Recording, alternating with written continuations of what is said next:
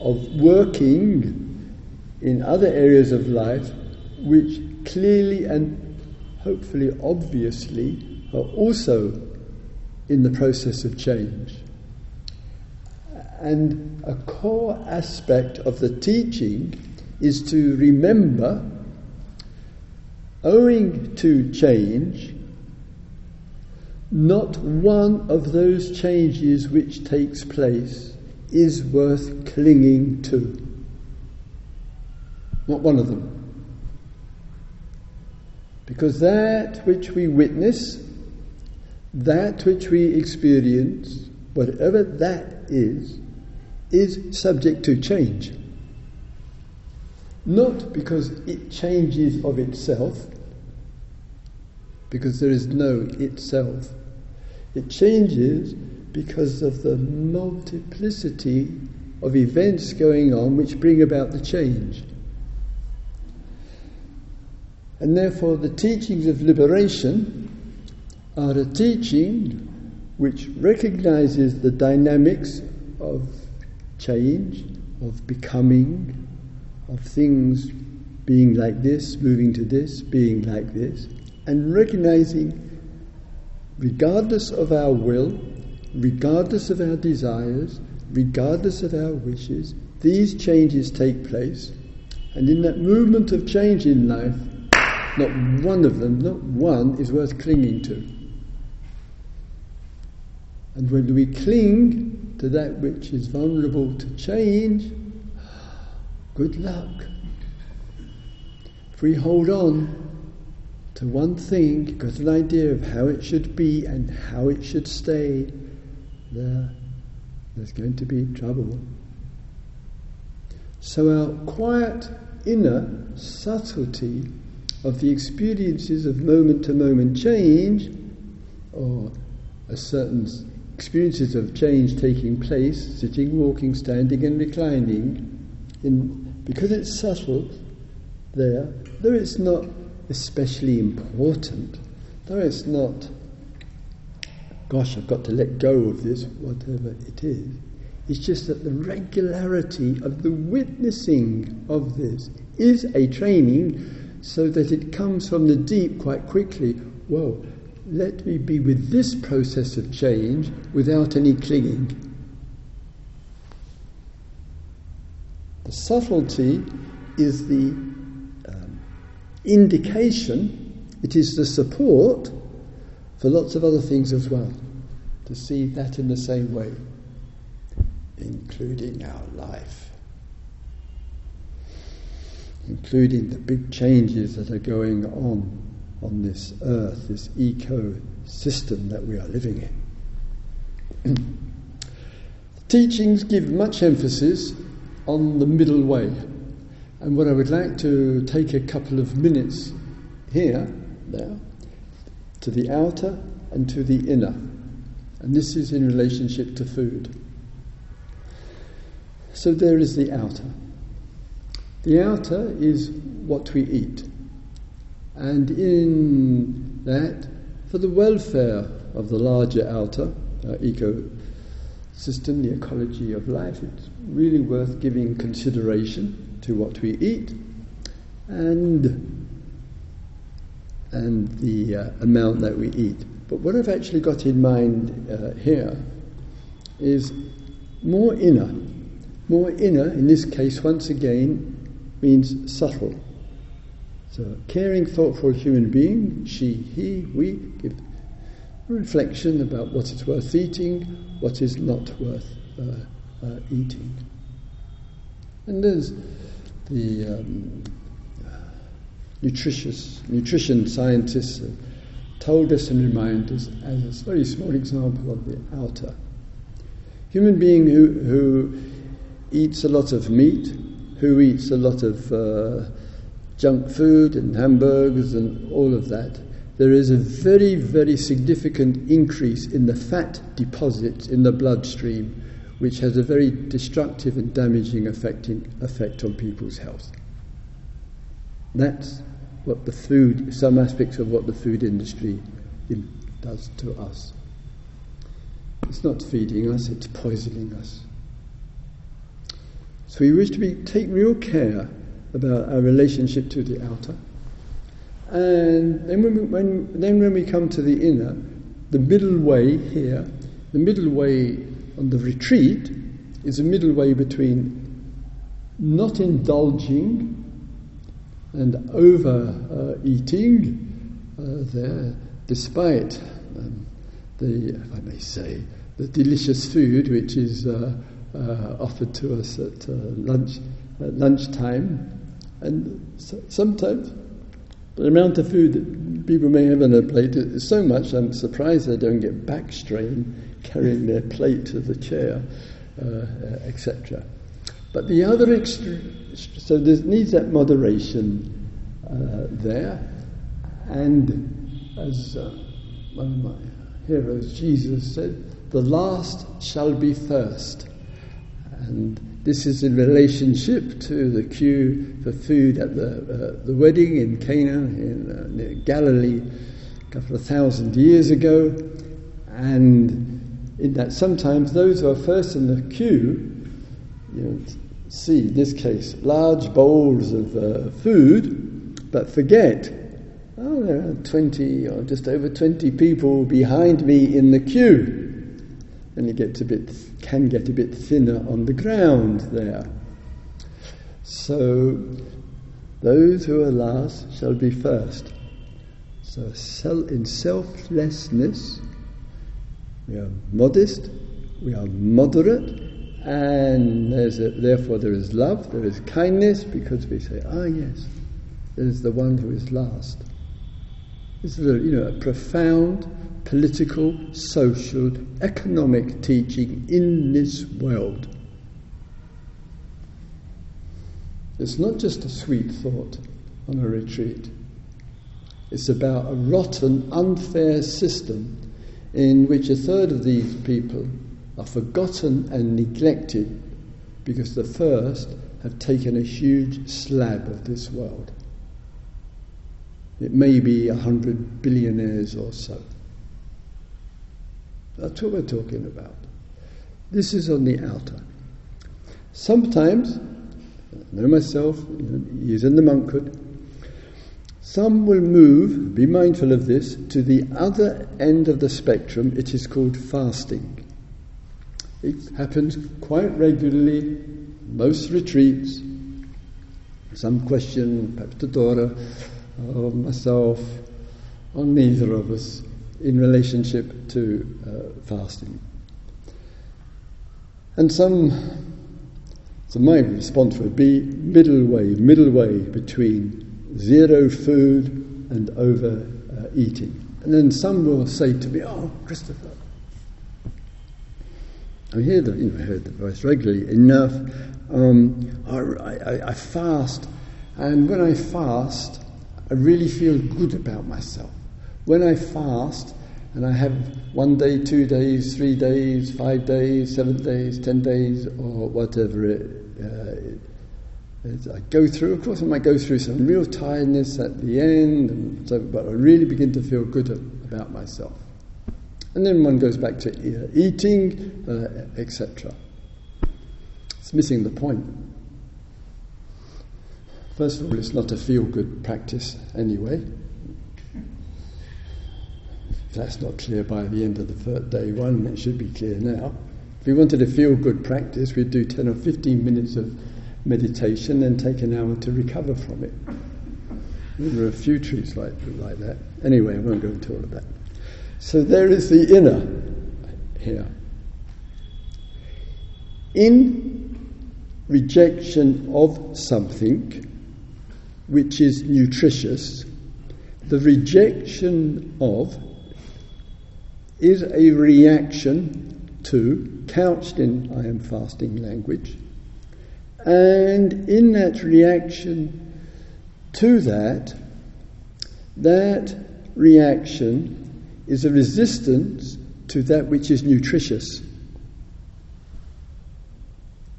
Human beings require not only the substance of healthy food for us, but we need the nourishing aspect of it as well. And it happens quite a lot, that in that rejection, which is carried in it, that resistance, that not wanting there, that leaves some residue of impression. And the outcome of that, very, very easily, is when there is a situation which one rejects, which one puts down, including oneself, that which was rejected before, called nutritious food for an X number of days, it will feed, it will add to the rejection about what one doesn't like about oneself. Because there is rejection in the act. And this rejection, humanly enough, but this rejection of this in the act, it's kind of 2 steps forward, 2 steps back. There's no substitute for a modest relationship to food, chewing it well, seeing the nutritious aspect in which one is neither grabbing hold of, which is overeating, or rejection of, putting it away from, which is stopping overeating, and both of them are problematic. Because human beings, we live on the nutrition of life. There are certain situations where health reasons and other reasons may be worthwhile, but be very careful of the dark, the shadow in the being, particularly with that which is nutritious. So sometimes people here, if you wish just to eat fruit, and that's what your diet is here, it's fine with me. You know, if you just wish to eat what's on the menu, rice or porridge, fine. But to allow some real nutrition in there, so that one's quite clear there's nothing of the old against something.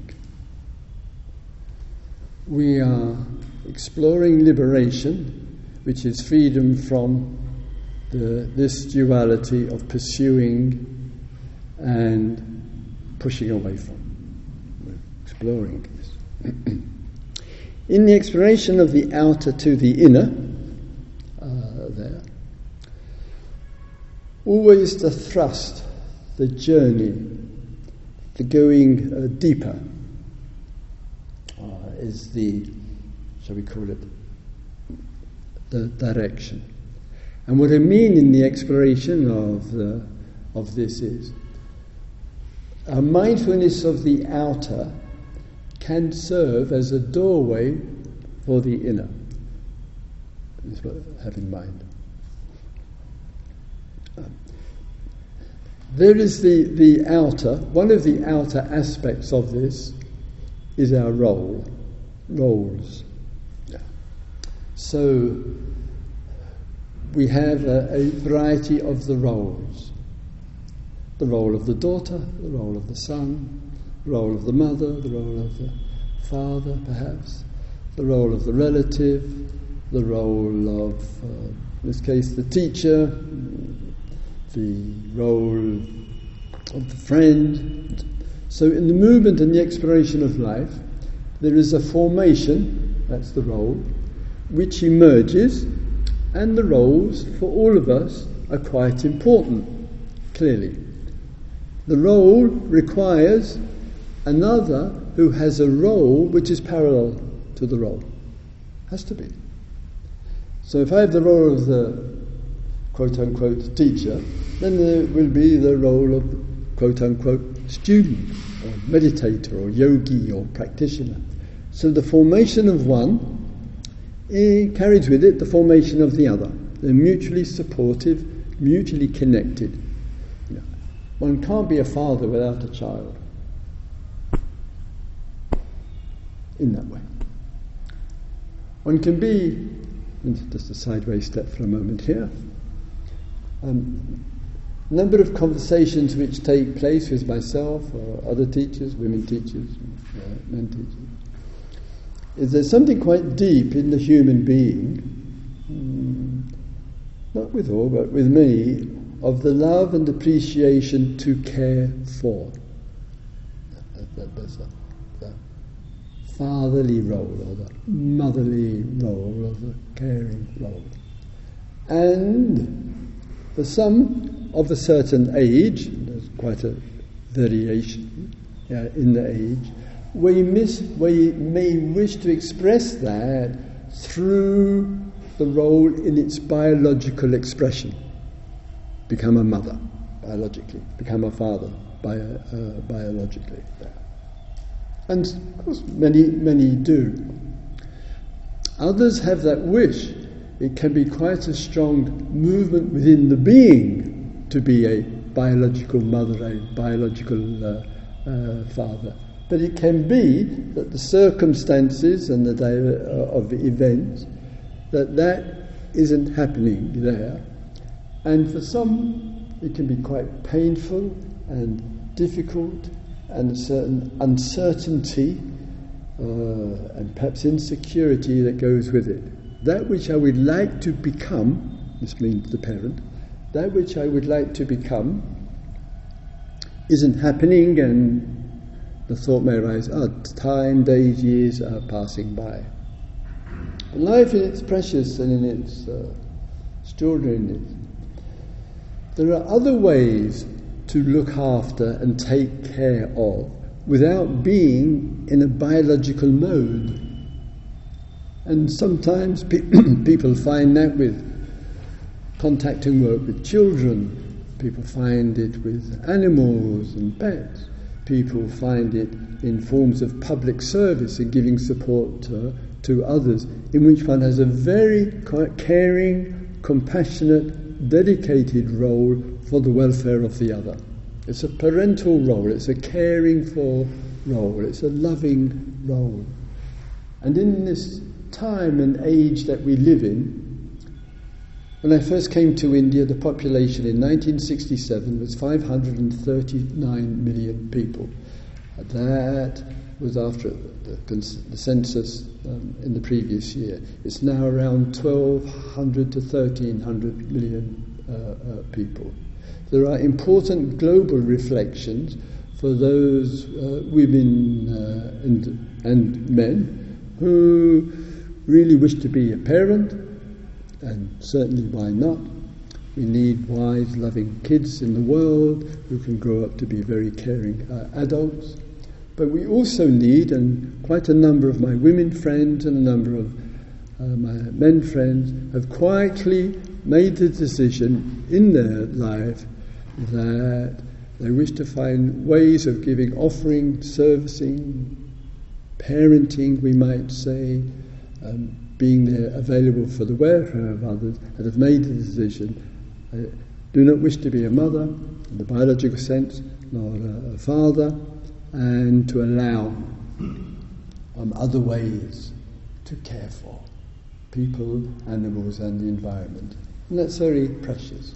And other friends in this area say to me, well, I'm not saying absolutely no. I'm not saying with this kind of the biological role, absolutely yes, I must have. I'll just see how it unfolds. It may happen, or it may not. And there is an opportunity with that kind of middle ground as well, or the other which to express there, just to let life unfold and trust in that. Rumi, the great Iranian poet, precious one-line statement, there are 100 ways to kiss the earth. It's a very famous statement. That's the translation by Coleman Barr, who is the translator. It's not the actual, what Rumi actually said. We'll forget Coleman Barr said that. What he actually said was that there are 100 ways to bow down in the mosque. That's the actual text. There. Doesn't matter. Either way is lovely. Sweet metaphor. So rather than imprison ourselves to one model of parenting, there are 100 ways. Keep the exploration expansive, and it might include that. But it doesn't have to. Right, having got that off my chest, I'll get back to what the answer is. In the exploration, as mentioned, when you find sometimes the mind wandering, or in the story, or whatever, it may be about a role or function which you have, which then moves, and in that it may engage the other. Sometimes we think we know the other, whoever he or she may be. It might be because we've been sort of a relative, let us say. The unfortunate thing with all the entertainment that goes on in the meditations around somebody that you've perhaps known for weeks, months or years, that we imagine that if we say this, she or he will say that. And then when she or he says that, then I'm going to say this. The difficulty is with this marvellous fantasy is the other person never keeps to the script. That's the problem with the view. I know what she will say when I say to her. I know what he will say when I say to him. We don't. So this outer constructs that we make there, to really, if we can remember, enough mindfulness, this is a construct under the influence of certain tendencies, certain movements and formations, but this is a construct. Dharma teaching point to the unconstructable.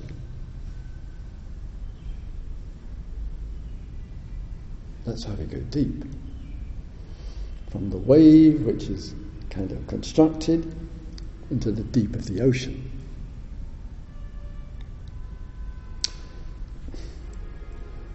In the outer, again, little history here, if I may. We sometimes fail to appreciate, perhaps with ourselves, that others can't really know us. We have the idea sometimes that we've got a kind of private little world inside, which is not accessible nor available. I'm not quite sure, so convinced that the line is so absolute between what's inside and what's revealed outside there. Of course, we were probably all very grateful at this time that these researchers and scientists can't plug something onto our head, then we sit in meditation, whatever comes up in our mind suddenly appears on the big screen in the Dharma hall, etc. We would probably be horrified. The self would squirm with embarrassment at what's going on inside, and then it's projected onto the screen with all the thoughts and the words, etc. It would certainly make all Hollywood films a thing of the past, wouldn't it? Nothing quite like the fantasies that human beings can get up to in their meditations. My God, who needs Netflix just to put one's own on the screen and whoa, etc. So, when I was a monk, this is the story. The Ajahn means teacher. Dhammadaro, Dhamma, Daro, power of Dharma. So we would sit there with him in a circle, Small group meetings. I'd have the translator be in English. There's a lack of DNA with regard to learning foreign languages. And sometimes a person would come from the main gate who the teacher, perhaps us, had not met before, usually a Thai, of course. We're in 16 hours south of Bangkok in rural Thailand. The monastery didn't have the most exciting of names. It was called Wat Chai Na. It literally means the monastery at the end of the rice paddy. Do you know how many rice paddies there are in Thailand? Sorry, they could have thought up something a bit more adventurous, but anyway, we're in the monastery at the end of the rice paddy. And someone would come in, this is the point, and Ajahn Damodro would look across at this person walking in, who he'd never seen before, and give us a description of their personality. And sometimes, initially, it was just on the outer. So if, for example, the person was walking fast, rather tense, a bit aggressively, rather fast, intense, and especially that the front of the foot was hitting the ground, he would say there. He said, there's some aggression here, there's some agitation here, some negativity here. And others might walk into and he or she is kind of, body is walking all over the place, eyes are looking around, scratching the back of the neck, feet are going off in different directions, etc., etc. Of course, there's a lot of confusion in here, lack of harmony in here. And another person would be walking in, and walking in on the heels, on the back end of not the front end, but the back end there. They'd look and they'd say, well, this person has a lot of self-interest. This person just pulls back all the time into themselves, etc. Then others would walk in and walk, rather mindfully. And sometimes you can say, well, this person is walking in with some kindness and compassion. This person isn't impatient. This person is actually just being present and available. And when the person came in, of course, monks and nuns sitting in the circle were really curious, because is he right on the ball today? And so the person might join a small group, quite often pretty accurate, just on the body language. To go even, that's the outer again, to go even more subtle, there are people, humans, who's not actually in the viewing of the other, and the more subtle, there can be a certain kind of unformulated receptivity of the being to a wavelength, to having a sense intuitively and deeply, not a feeling, which easily gets confused, or a resonance or a frequency, and there's something very precious and deep about these kind of connections. It might reveal something precious and beautiful in her or him or them.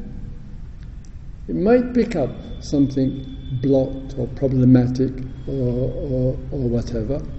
And this, in the depths of the calm of the being, it will have some touch and impact upon us there, and it's a quiet task in that receptivity not to get caught up in a story about, or in go off on a load of thinking about, or get a little bit afraid of.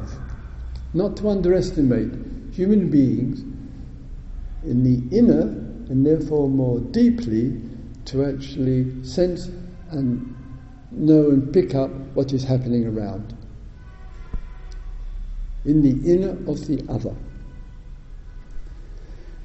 A friend of mine, Burmese father, scientist, English mother, he's in his 40s, and he's extremely good with computers, and very kindly for some years has been looking after the computer. One of the monks, another friend who's skilled with the computers and looks after them at Gaia House, after 16 years as a monk, from the age of 29 to 45, he disrobed and went back into what some will refer to as back into the real world. I don't know if I've had this view, but anyway, back into the real world. And he said to me, we were having some coffee together, not so long after he disrobed, he said, after being a monk, 16 years with Ajahn Sumedho, Ajahn Chah, in that Theravada tradition, he said, went back into the real world. And he decided he wasn't really enjoying the real world, so he said, I became a computer expert so I could go and live in cyberspace. Some of us can relate to that very well, and perhaps that's why there's such good computer people around. They prefer cyberspace to spend most of their time. It's another world. Frankly, why not? Anyway, so there's situation of the connection and the relating to, and sometimes we can sense and pick up the frequencies and the vibrations and the reverberations, which is very similar to science. We do not need science to give us the authority of what reality is. We are human. We have the right to know it for ourselves. We don't need to put it out there to scientists. And the example that I gave in the animal kingdom of my good computer person takes his wife to the hospital. She has to visit quite regularly. In the visit quite regularly, their dog is on the back seat of the car. The car is parked more than 100 meters from the entrance. He and the dog wait in the car while she goes to the hospital. She's having a checkup. The dog's lying there, 100 meters away. She walks out of the hospital, and the dog goes from the horizontal posture looking. He knows she's just left the hospital. Can't see her. He knows. He picks it up, and his ears are up. He's up. First time, my good friend thought it was a coincidence, but not second time, third time. There are deep intuitions and resonances in the deep of things where other senses and sensitivities and receptivities and communications can take place. Very precious. Frequencies, reverberations, resonances, wavelengths. Just as the scientists tell us, we can know as well, in the deep. In the outer to the inner, how am I doing for time? Not bad. In the outer to the inner which takes place, there may be a little time for some of the constructs I referred to, the roles. There isn't the importance of reducing the fantasy life. It is important to know the difference between a fantasy and a creative initiative which emerges in your meditation. And it's very easy to tell the difference between the two. With the fantasy, it just goes on a roll. And at some point we either get bored with it, or we say, enough, do not want to live in the false. But the creative imagination, the creative idea, the spark from within, the confirmation it is not a fantasy is that it's got the power to it finds its expression in the world. It makes a difference. It's an authentic contribution in some way or other. And that recognition, this is just a fantasy, and that recognition, this is a creative idea, you know it by its application. The application is the statement of the fact. It is the truth of the situation there. So the deep, with the outer, in this world of roles, states of mind, reactions to, those things I've mentioned with you today, belong to the outer, will take some work and clarity and understanding. We'll take some reflection, what's the middle way here? And those times when there's the depth and it's more with the inner rather than just the outer expressions of the human being, that depth is endless. That depth is as deep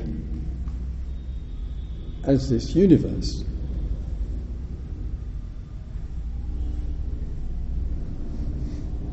That's remarkable. So the self may arise sometimes and say, aha, I got it. Oh no, you haven't. If one's got it, you've just frozen it.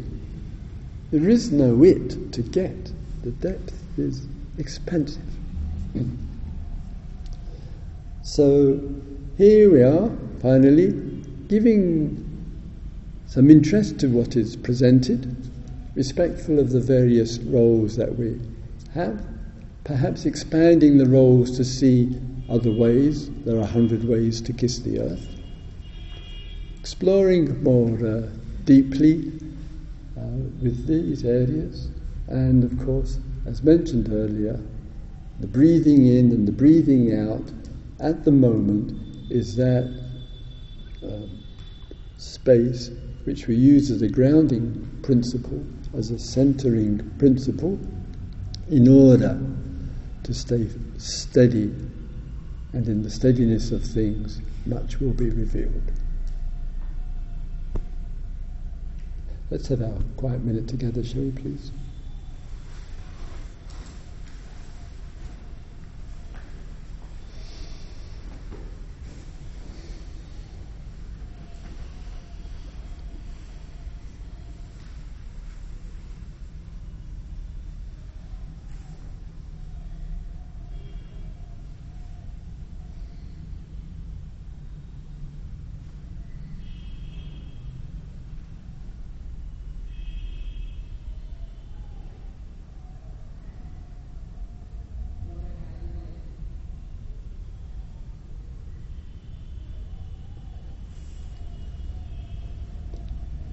May all beings explore and understand the presentations of our outer being.